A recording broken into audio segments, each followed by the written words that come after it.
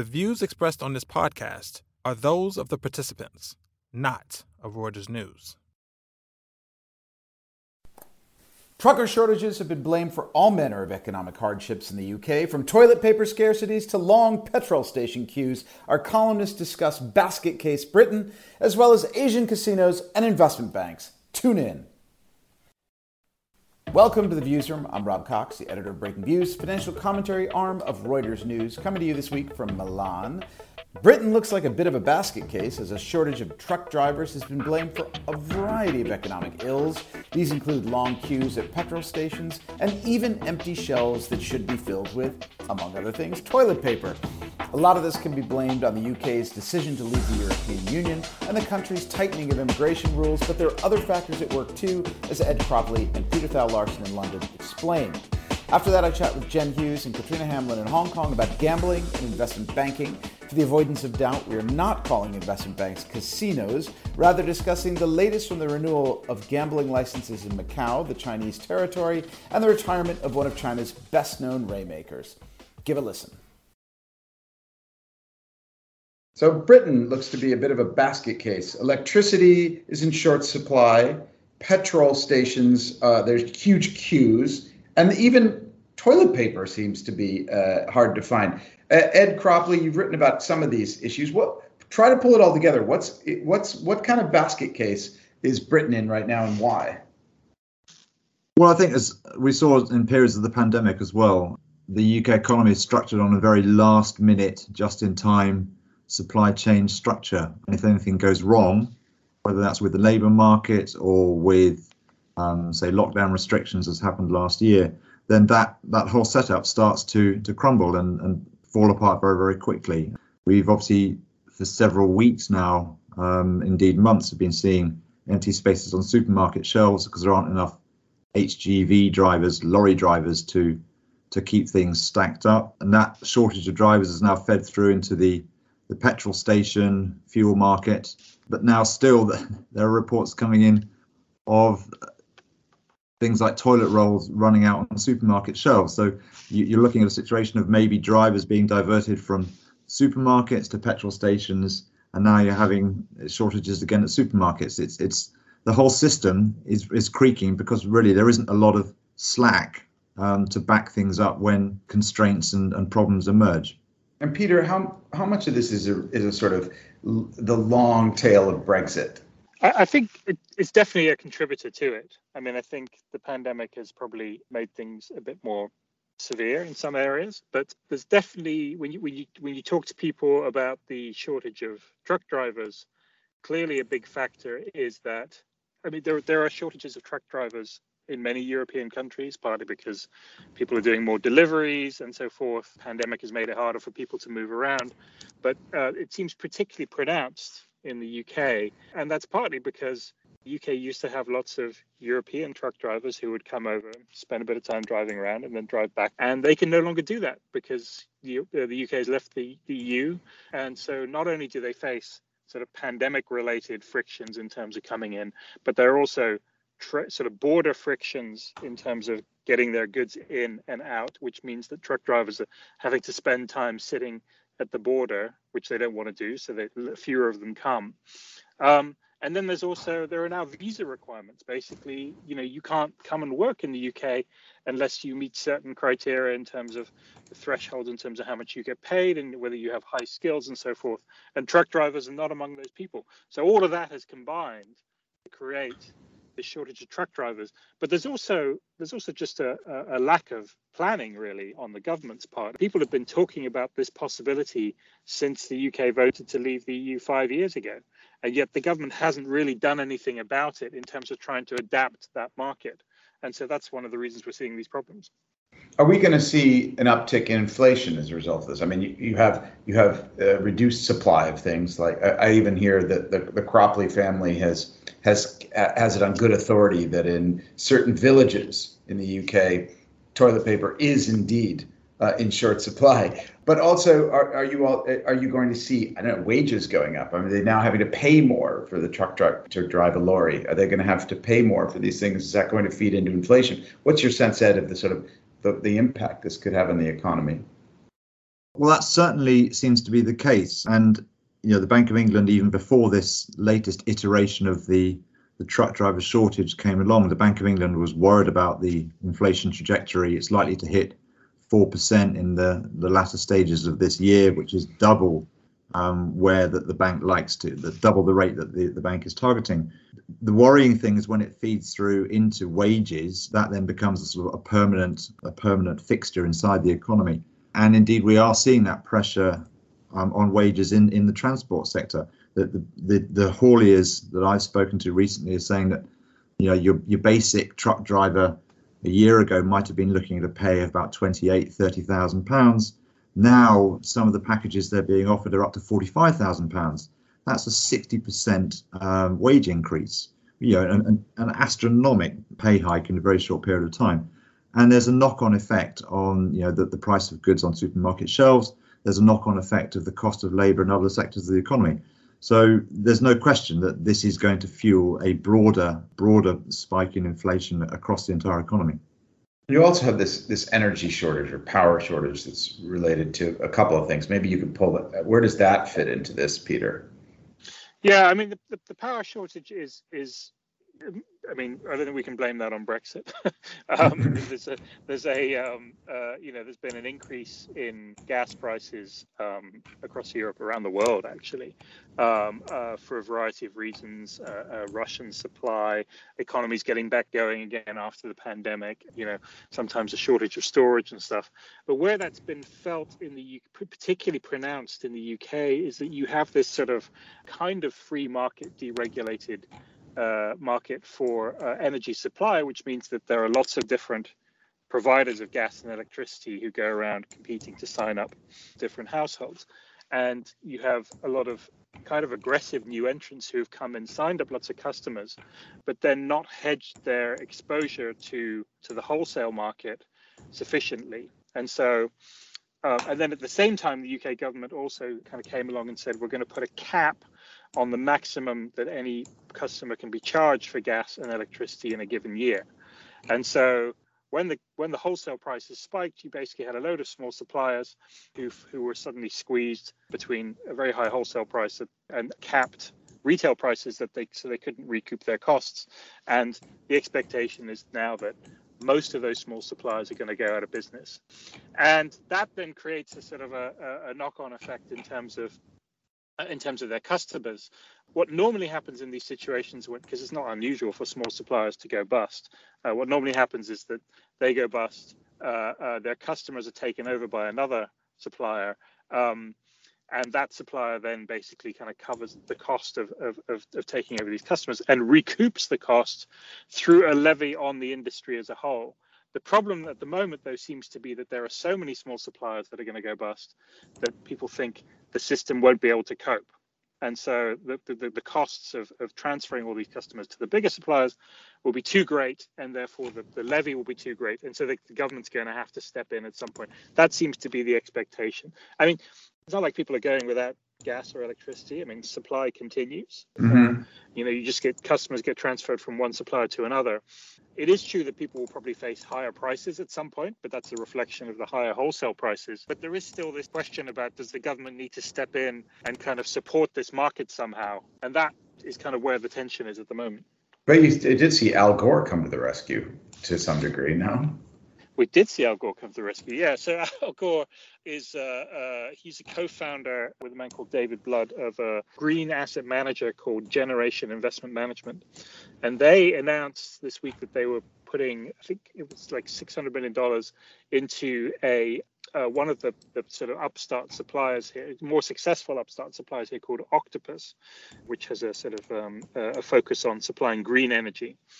And what's interesting about that is Octopus had just taken over customers of one of these suppliers that had failed. And so it seems that the whole deal seems to have happened without any government involvement at this stage, which is kind of interesting because it suggests that maybe there is the market is working and actually there is capital available for these bigger suppliers. But we have to basically wait and see whether this solution can be applied to all of the other suppliers that are going to fall over in the coming months, as long as gas prices stay high. All right. Well, fascinating window into what's going on in the UK. Thank you, guys, and I hope you get your power, your petrol, and your loo paper before it's too late. Talk to you soon. Thanks. Thank you very much. From flying cars, deep-sea robotics, artificial intelligence, gaming to virtual reality and much more. Join us as we showcase the next amazing inventions in tech. Search the Tech Podcast from Huawei. Time to geek out and get excited about all that's still to come. Katrina, talk to me a bit about casinos in Macau. Not that you've been going or anything. I know you've been busy with the kids and that kind of thing, but you have been covering the stocks as they've sort of seesawed about amid all of this speculation about how the Chinese government will allow them to rebid for their casino licenses. What's actually going on? So the Macau casino operators' licenses are running out, and the government has said that they're going to have to rebid for those licenses. It's not a certainty that they're going to be able to hold on to them. And this is an opportunity not just to reconsider who's going to have a license, but also to reconsider the terms that are going to come along with those licenses. Earlier in September, we heard the first kind of hints of what that might involve, and there was a sense that the government is going to be scrutinising these companies a lot more closely. They might even have representatives within the companies monitoring daily operations. And that really scared investors. The day after we first got these details, the stocks in Hong Kong lost about $8 billion of their value. That was about a third, I think, of their combined market cap. So people were really frightened. How many operators are there? There's 6 licensed operators. 6. 3 of them are local, and then we've got 3 that are American, so MGM, Sands, and Wynn. Although, of course, Sands is actually quite Asian now because it's divested from Las Vegas. It's really betting heavily on what it can do in Asia. And what is the prognosis here? That they're having to kind of resubmit? How do they warm up the regulators? What is it they want to hear that's different from the last time that they had? Well, I think in the last year or two, Macau has become painfully aware of just how dependent it is on this one, very specific industry. And that industry is, in turn, extremely dependent on one place, which is China. And we've seen what can happen in the last year when one or both of those sources of income get squeezed. And so if you want to kind of buddy up with the regulators, I think one thing they'll be looking for is any kind of sign of diversification. So any sign that you're providing something other than casinos, some kind of family entertainment, another form of tourism. High rollers and things like that. So I know the junkets, the guys coming in that were basically, I don't know, some people thought it was a form of turning Chinese currency into hard cash, buying watches, things like that. There was that whole kind of slightly shady. And I remember visiting Macau, writing a column about how they were trying to become more family oriented. They were having the Shrek breakfasts, to entice families with children, and water parks and theme parks, so make it quite Vegas-y or family friendly. Is that sort of still what they're trying to do, or trying to pitch themselves as? Yeah, that's still a part of it. And there is actually, there's an upside to doing that in some ways, because it diversifies the operators' businesses as well. And also, since the last push in that direction, you remember the corruption crackdown in 2015, which scared a lot of VIPs away forever.